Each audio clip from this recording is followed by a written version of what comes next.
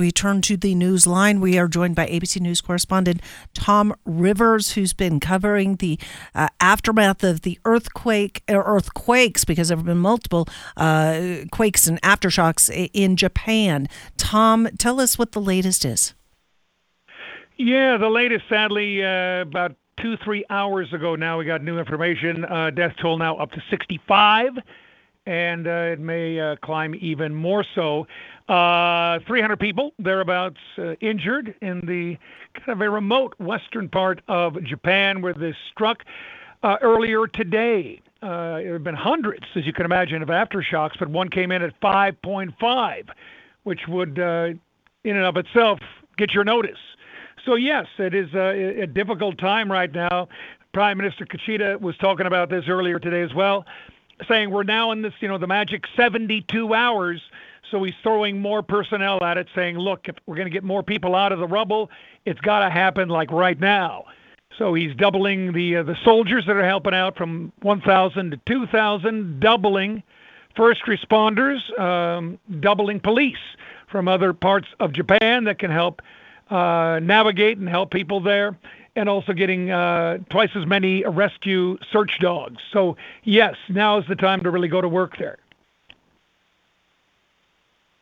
Yeah, and in the wake of all that and trying to get this done kind of in this key 72 hours, I mean, what is the likelihood of it, knowing just how devastating some of these earthquakes have been and some of the challenges that Japan's, kind of island nature have in store? Well, again, they're pretty good at warnings and alerts, but when Mother Nature calls, all you can do is react, and it's difficult too. You look at some of the picturesque landscape before the earthquake. A lot of the very, very old wooden structures out there, heavy tiles, they went down very, very quickly.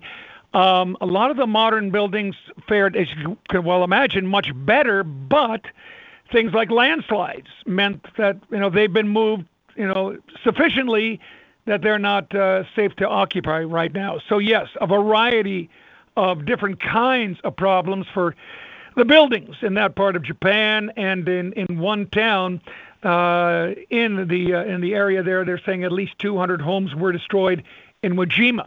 That's just one town. So, yes, multiply that over a pretty widespread rural area, generally rural area, and you're going to say, look, this is not going to be solved next week. They're going to have problems there for literally months, maybe years to come. All right. In the meantime, I mean, I know that, Japan is a pretty self-sufficient nation, but other nations are, I'm assuming, starting to organize aid deliveries there. How can people help? What are the best ways? That's a great question. I think, at this point, I think Japan probably can handle it themselves. They're pretty well versed at this. This is what they do. But yes, certainly from Washington and London, they're saying, we're here. If you want help, just pick up the phone. So will that happen? I'm not sure. But unlike, some countries, when they get hit and hit hard, they really, beg for and need help.